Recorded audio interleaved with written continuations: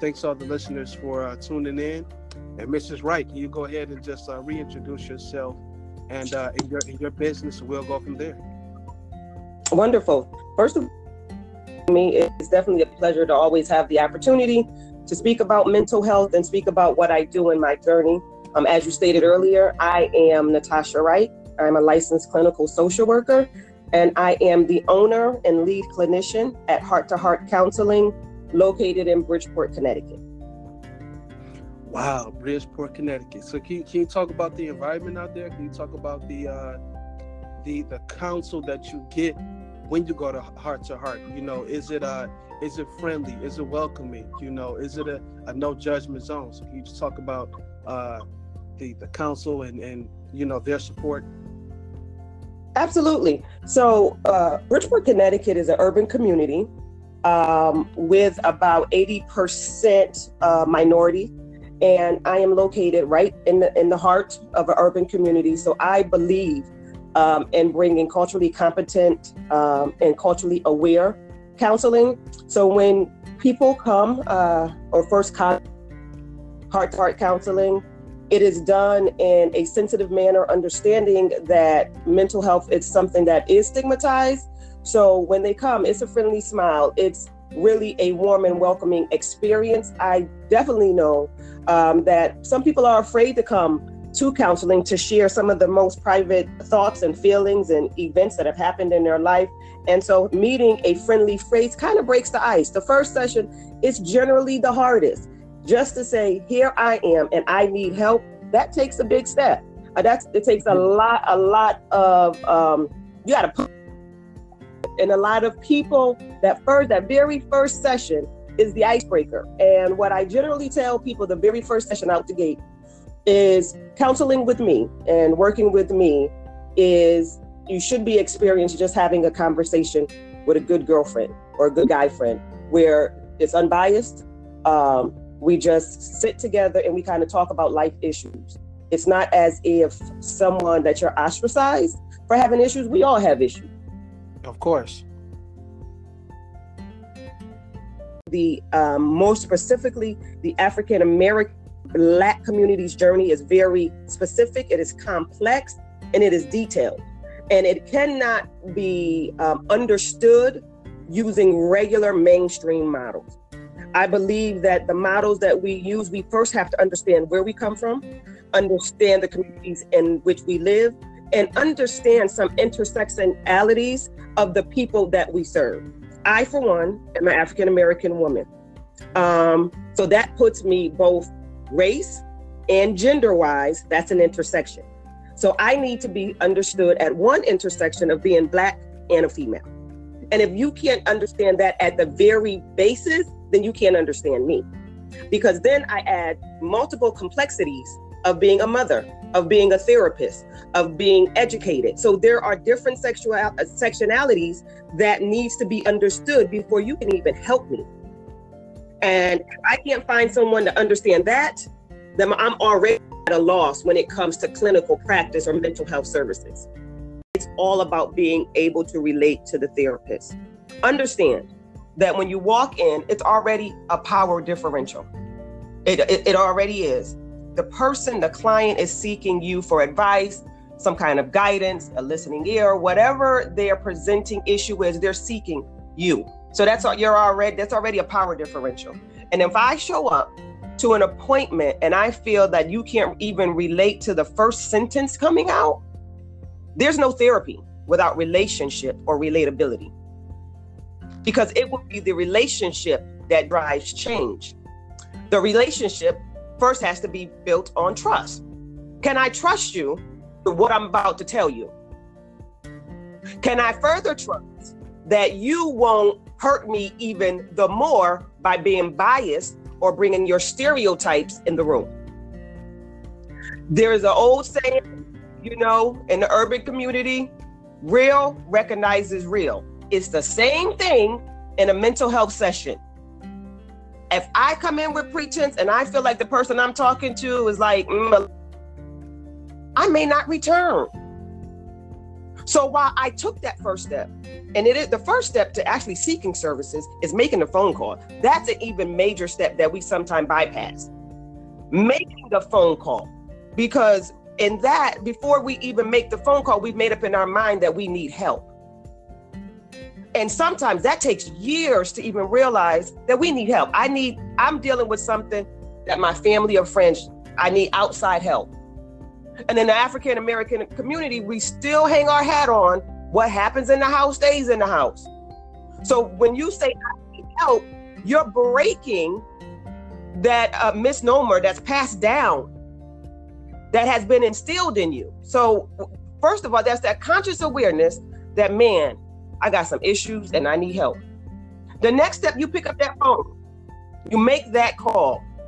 That makes counseling or mental health or seeking out and breaking that cycle even more real. Then you actually show up.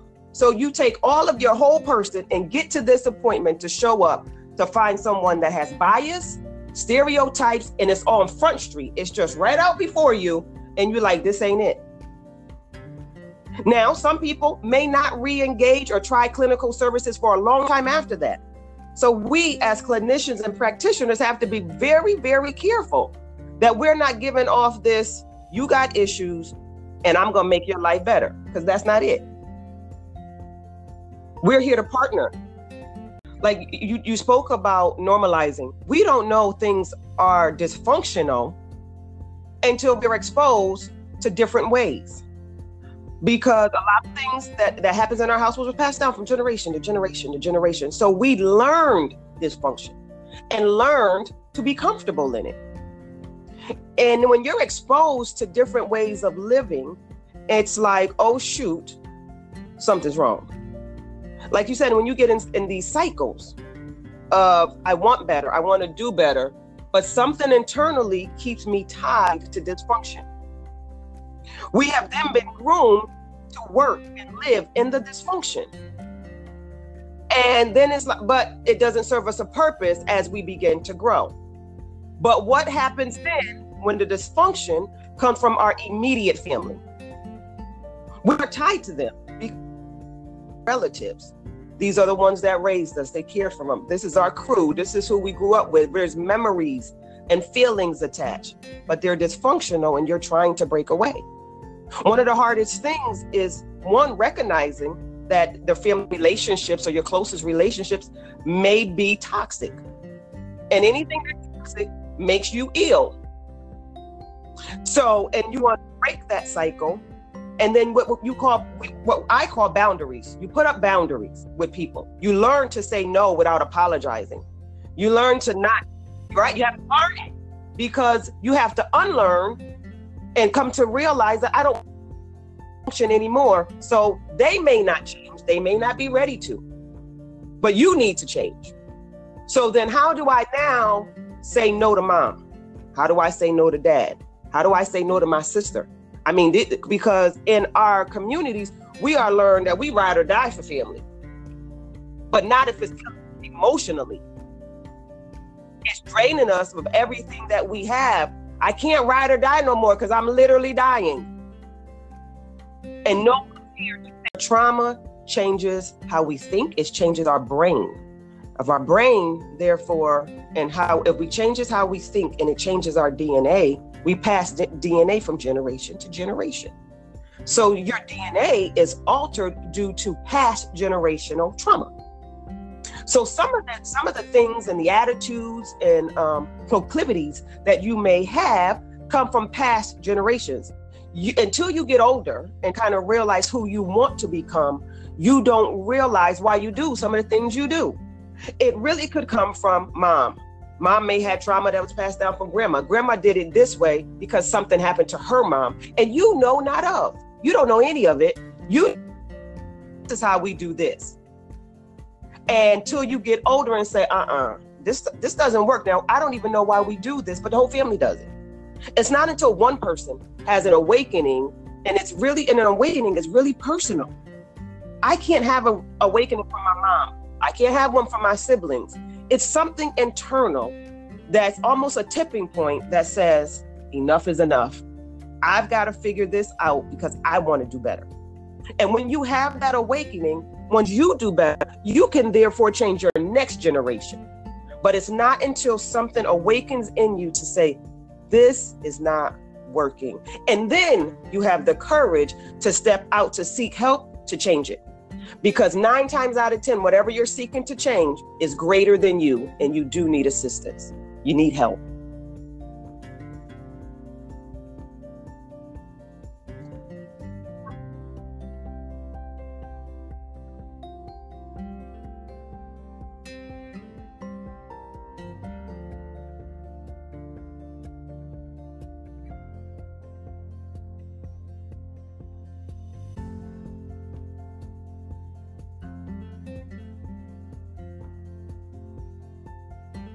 Okay.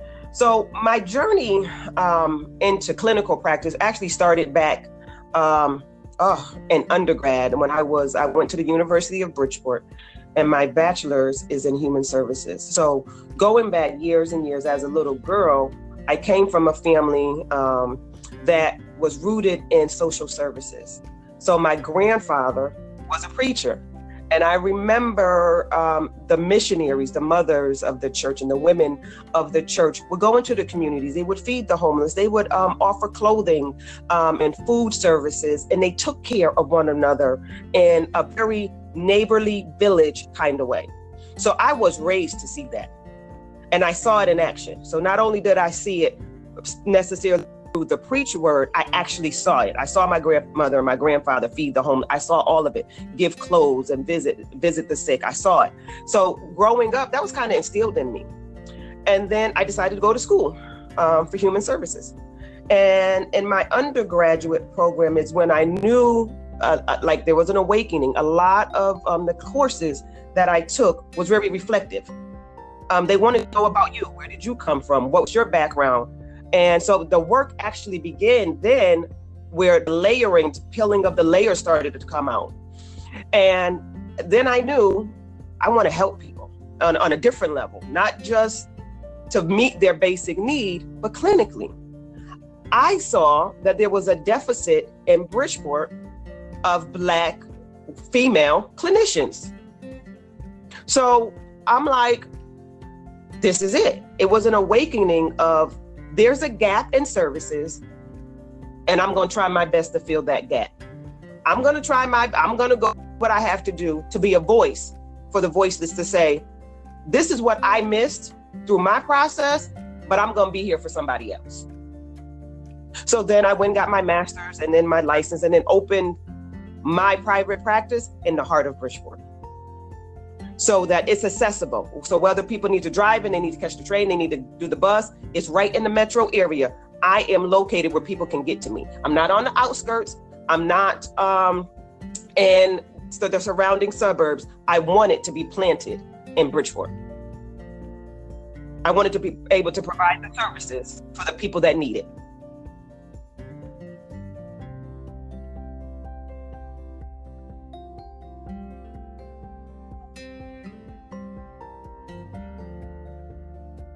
Right.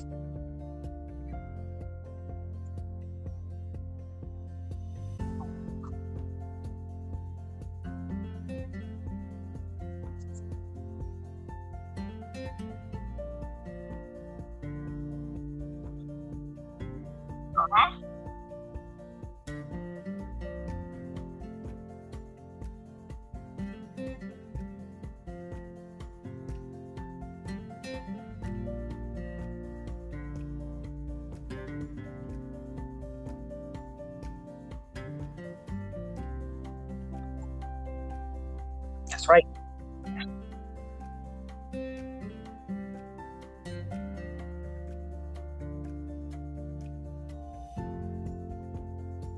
You're absolutely.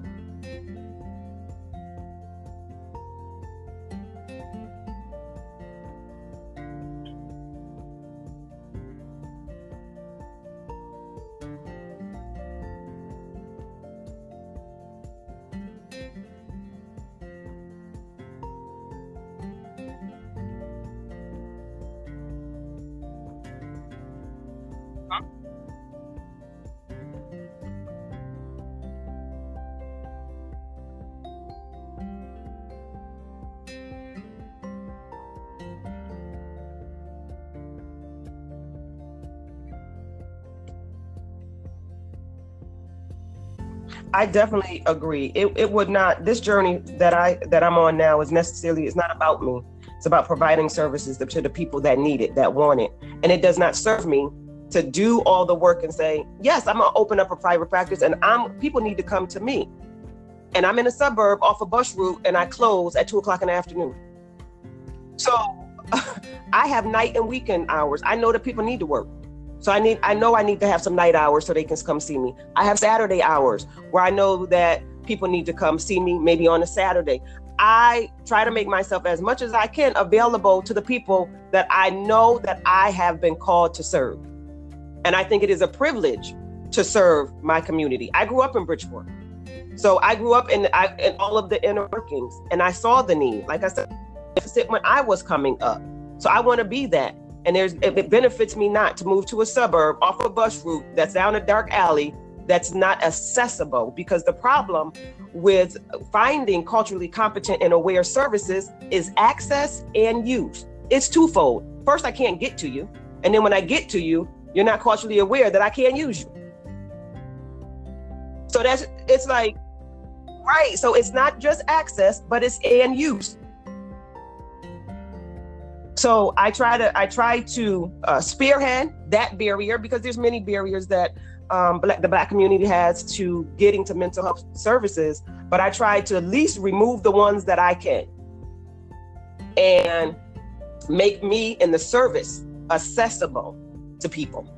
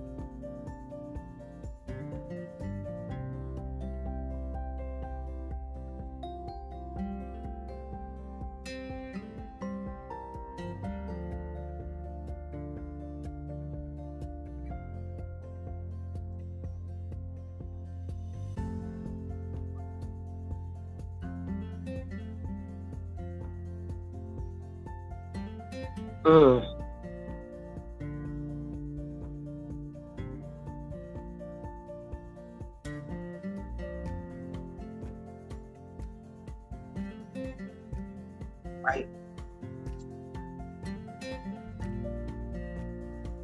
Well,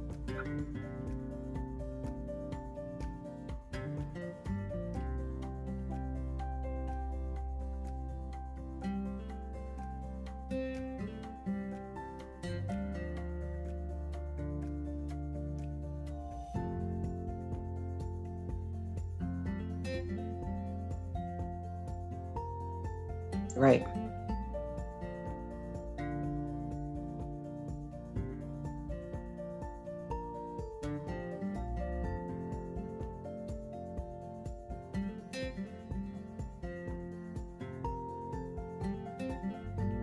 I definitely agree, because one of the hardest practices that we can do is that internal self-reflective work. That at times when we can come to terms and say, it ain't always them, this might be me. That is the hardest thing to do, that to have that conversation with yourself to say, nah, it ain't them. I think, something wrong, right? Because you'll keep entering the cycles. Now, if you want to be in denial, that's fine, because I'm telling you, therapy is hard work. There's a lot of reasons. That's why most people don't do it. It's hard. It is hard to come to terms with, dang. Yes, to come to dang when you shed a light on the truth. It's hard to break away from the truth, and the truth that you may have learned 25 years, you've known 40 years, you've known 60 years, you've known all your life to be the truth, and it's wrong. That's not, it is me, it ain't them. This is the truth that you told yourself, the truth that your family has told you, the truth that your community has instilled with you. This is how we do it. It's not. It's not.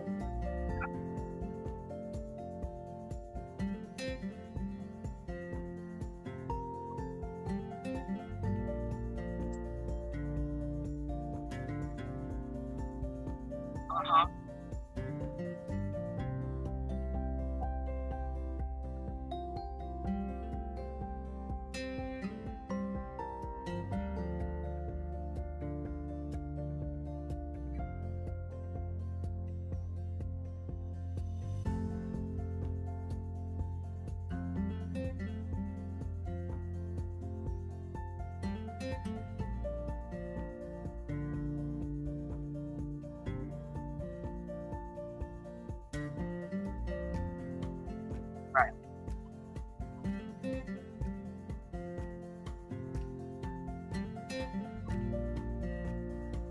Right.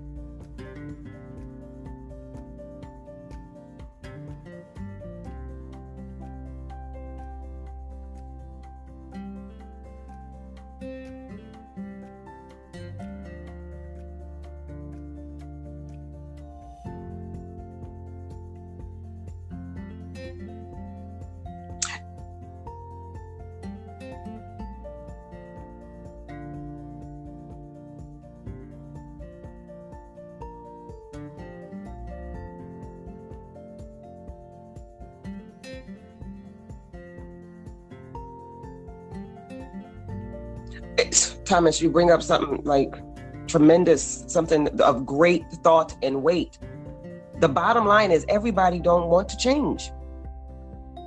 So we struggle with that. So while you may have had an awakening, but your circle, everybody don't want change. They're okay with status quo. And so then in us, if we keep engaging in the toxic circles and coming out with the same results, the hard question that needs to be asked is, why do I keep engaging with people of the same caliber, of the same mindset? So that's a reflective question. And half the time, we just don't want to answer it. But there is something, because we can easily shine the light. They do this. They don't want to do this. They did this to me. But why are we still here? Because there's a void or something there's a connection. There's something that we keep showing up. They've shown us who they are. Why do we keep showing up? For the disappointment, for the setbacks, the heartache, for the heartache. Why do we keep showing up? They did it once, they did it twice, they did it 5 times, but we keep showing up. So the tables need to be, now it's not them, because we know who they are. At that point, we don't know who we are.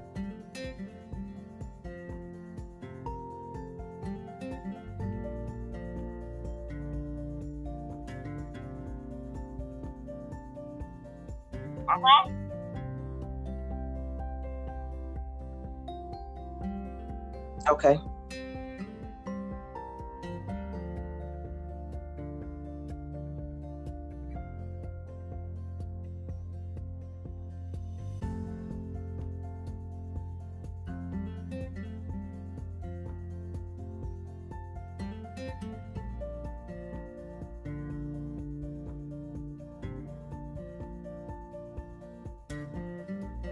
Absolutely.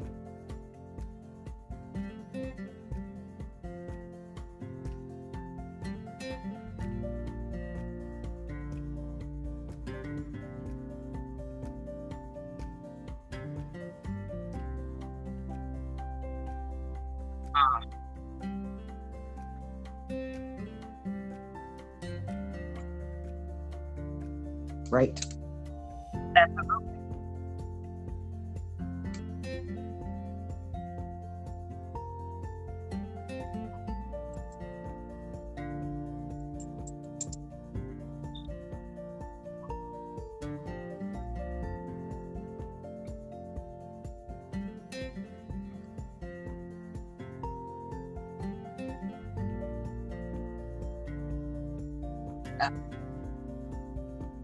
Absolutely. I believe that a lot of disappointment stems from putting expectations on people that they are unaware of and emotionally unable to meet.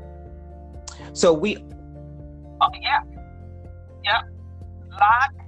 lots of disappointment stems from putting expectations on people that are unavailable. So even emotionally unavailable, and they're unbeknownst to them, they cannot meet it. So we show up and we say, I'm a friend to this person. He or she is going to be a friend to me.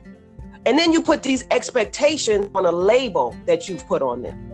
So you say, oh, that's my friend. They got my back. Well, when have they ever shown you that they had your back?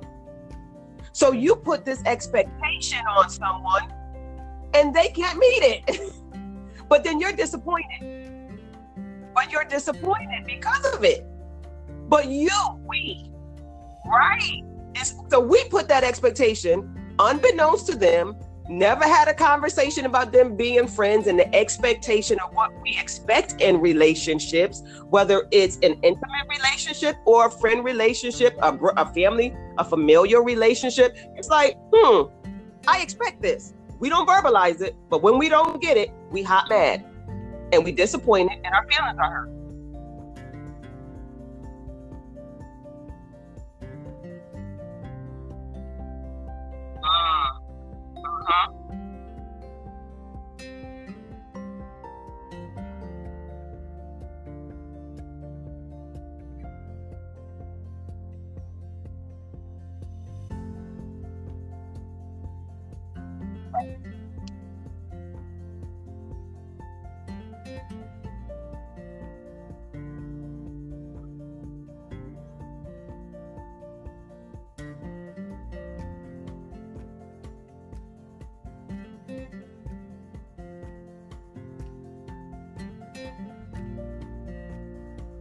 Right.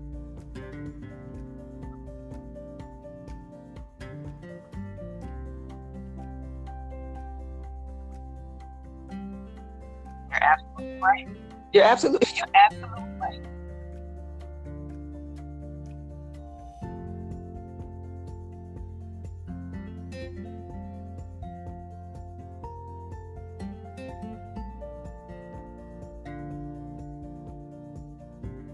Mm-hmm.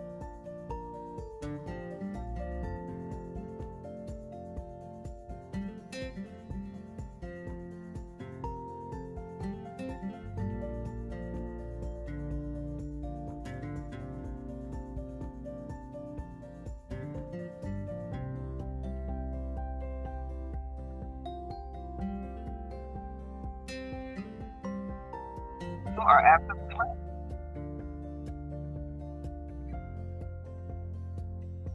Right. But yet we put all of our we expect them to. They can't. And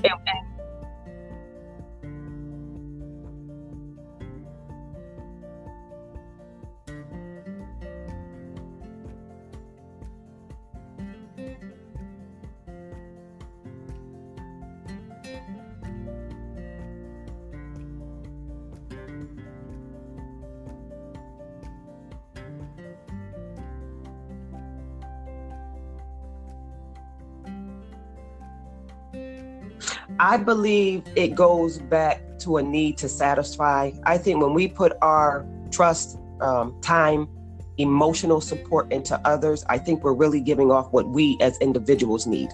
We want someone to see us, so we see someone else. And then, so what we usually want from someone is what we need. I want love, I'm going to give love. I want somebody to be ride or die for me, so let me go the extra mile for them. So that if somebody come back, if I need somebody to go for me, I've already put in the work. Well, they can't. But usually it's a reflection of what we need. We have been groomed. I mean, we're going back to slavery times to put people's needs before our own. So, which we should. I think to some degree, it's a part of that village mentality. But then there's a cutoff that when we go so far and we keep putting people and we reaching out to people, that's a reflection of our need and a void that's in our life. Right.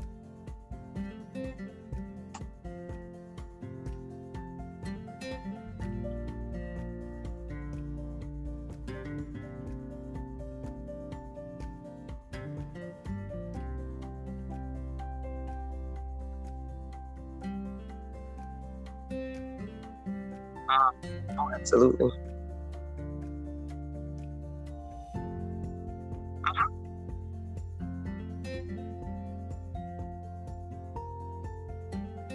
Mm-hmm.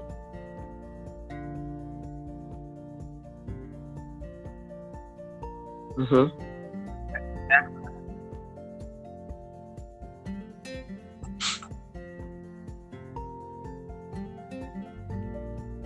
Yep.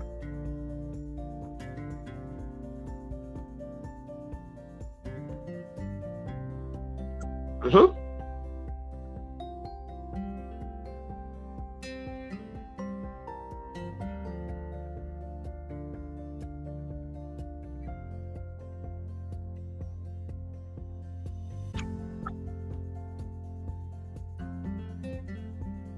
Oh God.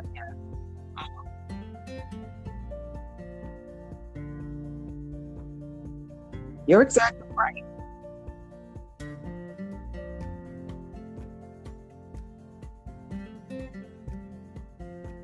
Mm-hmm.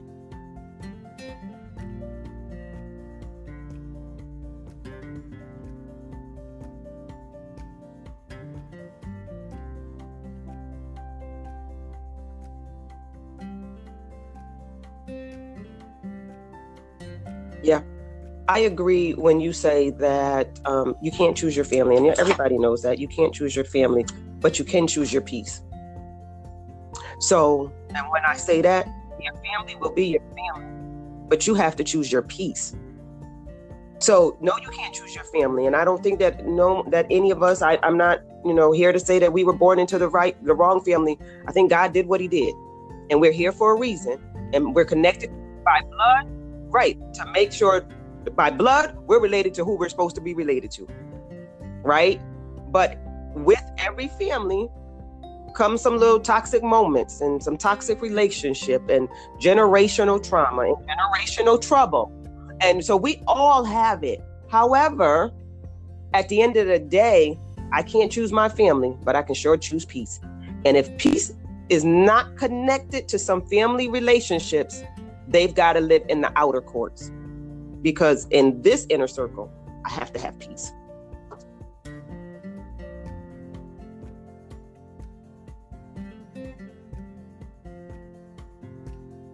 Absolutely.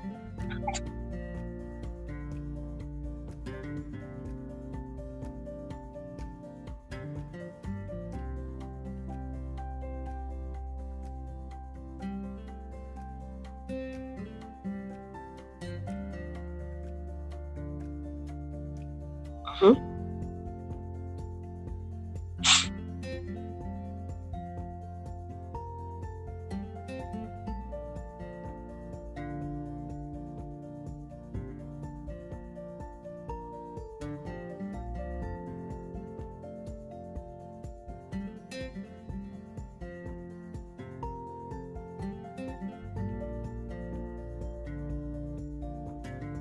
Mm-hmm. I think, yes.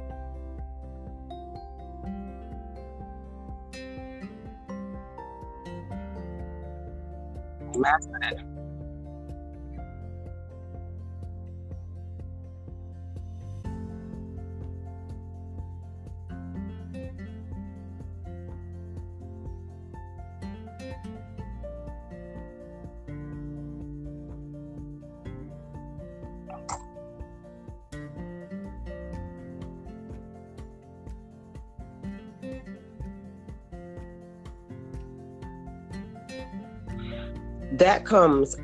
That's such a journey, because if we were raised in dysfunction and we have begun to normalize dysfunction, pulling away and establishing peace is traumatic for people, because you first find your voice, first you find what you want.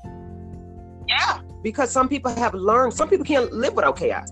And they're attracted to it. If they're not attracted to it, they create it. Right? It's people that create it. It's like, you always got but that's the life that they live. They live that. They crave it. They can't live in peace. So we're not only changing a lifestyle, we're talking about changing a mindset first. And that's hard work. Because in that hard work of creating peace, if it's your mom, dad, siblings, your best cousin, your best girl, good girlfriend, whatever it is, say no to that person, that creates emotions. And sometimes that's emotions that you don't necessarily want to deal with. So it's like, oh, I'm just gonna keep right, because you have an attachment. These attachments are just not fly by night. They're generational attachments until an awakening happens. And it's like, but I can't live like this. I don't want to continue to do this. But I also don't know how to stop. That's the process. That's where somebody need to come in and say, you need an unbiased person to get it all out, to give you an honest opinion, and to sit down and create a plan, a lifestyle change. This, as I stated in the beginning, some of the issues that we face are bigger than us. They've been around longer than us. They overcome us because that's how we have these cycles of the same behavior with the same outcome. Until someone says, enough is enough, and I'm going to shift the trajectory of my family. And not be with my mom and dad and past generation, but if I have kids, we're not going to do this. They're going to learn this way. And all it takes, one person to say, I'm not doing this anymore. And you can shift.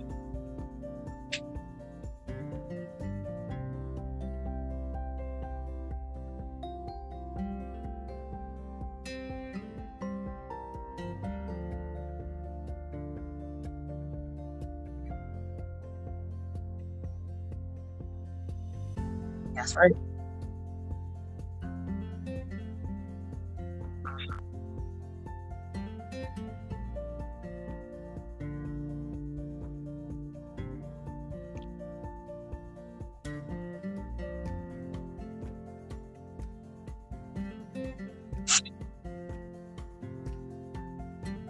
Absolutely.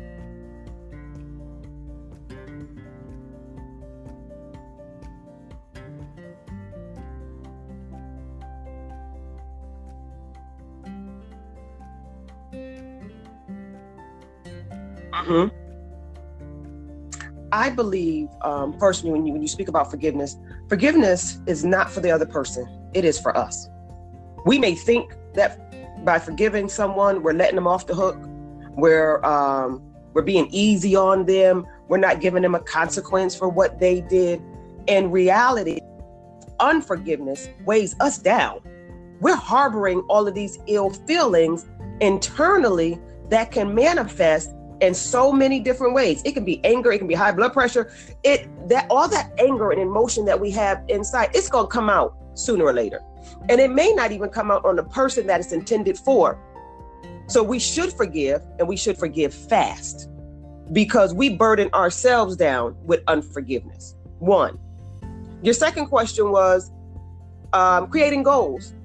When you come into therapy, one of the first things at the first appointment, I ask, because for me, I look at the end from the beginning.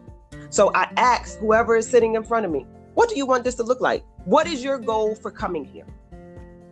And some may be, I just want better relationships. I want to be able to better express myself.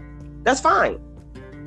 So I just need a place to talk. I need somebody to listen to. But in the end, when it's all said and done, what do you want to happen? So I take that, and sometimes we have to work through it. Sometimes in the first session, they may not know. And 3-4 sessions in, when they unload what they've been carrying, to say, this is what I want to happen. And then I begin to create a plan to make it happen. And then I leave them with, it's like taking a road trip. You are the driver. I'm the passenger. I'm here just to give you some company and support along your journey. I may tell you to take a left. You take a left if you want. I'm here to coach. I don't give answers. I'm here to make aware. I don't give answers. I'm here to add clinical insight, but I don't give answers.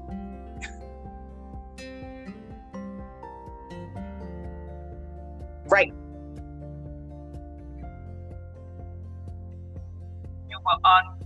You will do the reflective work to unveil whatever it is to unveil. I reveal layers. I bring to light behaviors. I make you aware of decisions that you may be unconsciously unaware of that you're making. I bring them to your consciousness. Like, do you see a pattern? They say no. I'm like, well, there's a pattern because you did this, this, this, and this. I highlight and you drive, and I'm along for the journey. And that's all therapy with me is about. I just want to ride with you on the journey. That's it. That's for you. I don't give answers.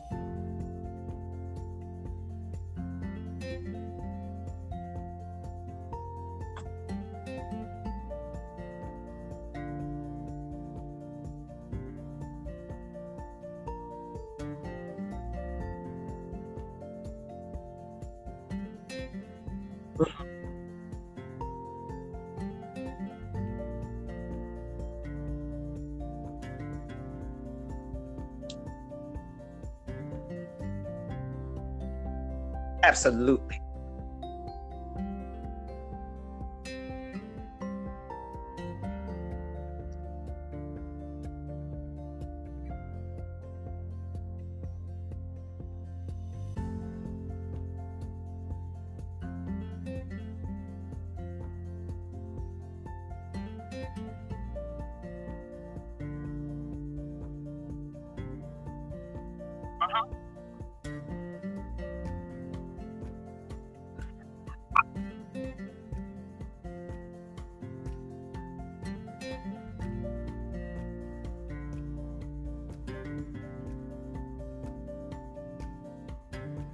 Absolutely. I will say this, internal conflict will always, and I mean always, produce external chaos.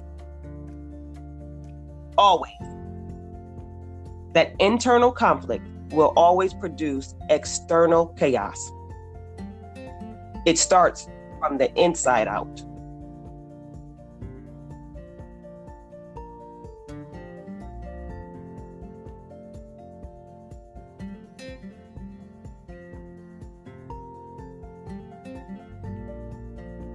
Absolutely.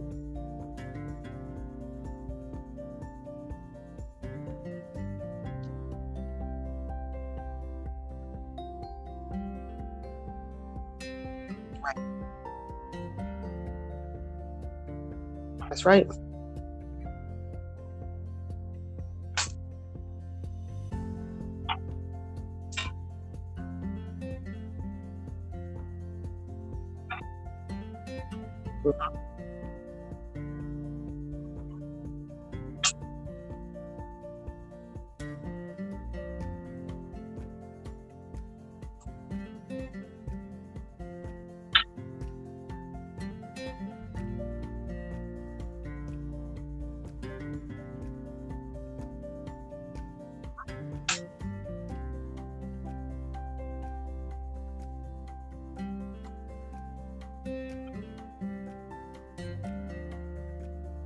Absolutely.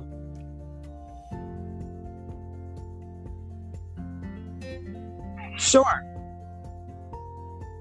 So private practice is Heart to Heart Counseling, located at 1000 Lafayette Boulevard in Bridgeport, Connecticut. Telephone numbers 203-632-9706. Social media is at Heart to Heart Counsel for Instagram, and Facebook is the same, Heart to Heart Counseling. I definitely look forward to being back and to explaining or speaking with anyone on mental health topics, especially in urban communities. And you can find me at the web at www.hearttoheartcounsel.com.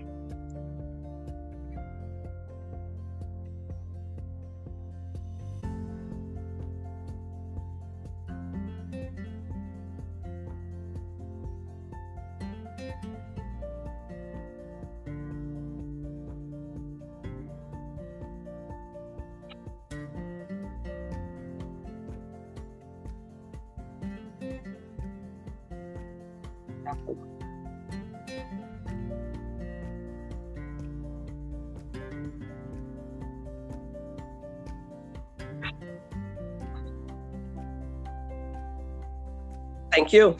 Have a great day. All right. Woo.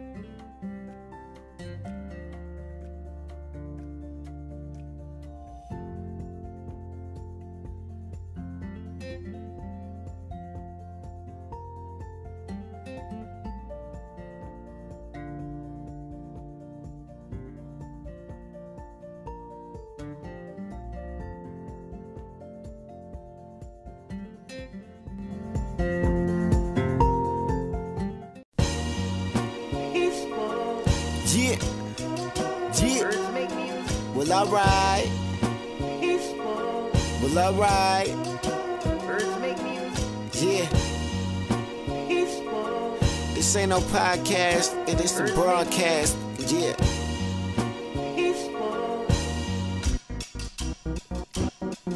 Yo, this the smartest and dumbest you ever heard. Intelligent and ignorant, you heard it first. Sipping on this brown with a brown skin, cognac and caramel skins with time beard. Who you love, who you hate, well let's talk about it.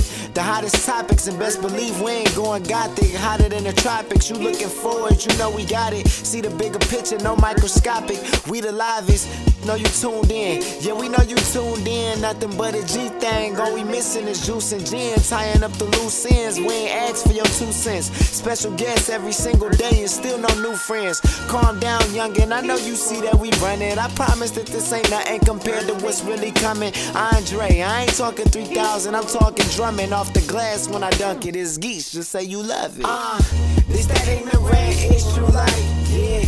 Getting jiggy on the mic, 1, 2, 1, 2. This that ignorant issue like, you know, sports, social commentary, women in life, yeah. This that ignorant issue like, getting jiggy on the mic, 1, 2, 1, 2. This that ignorant issue like, you know, sports, social commentary, women in life.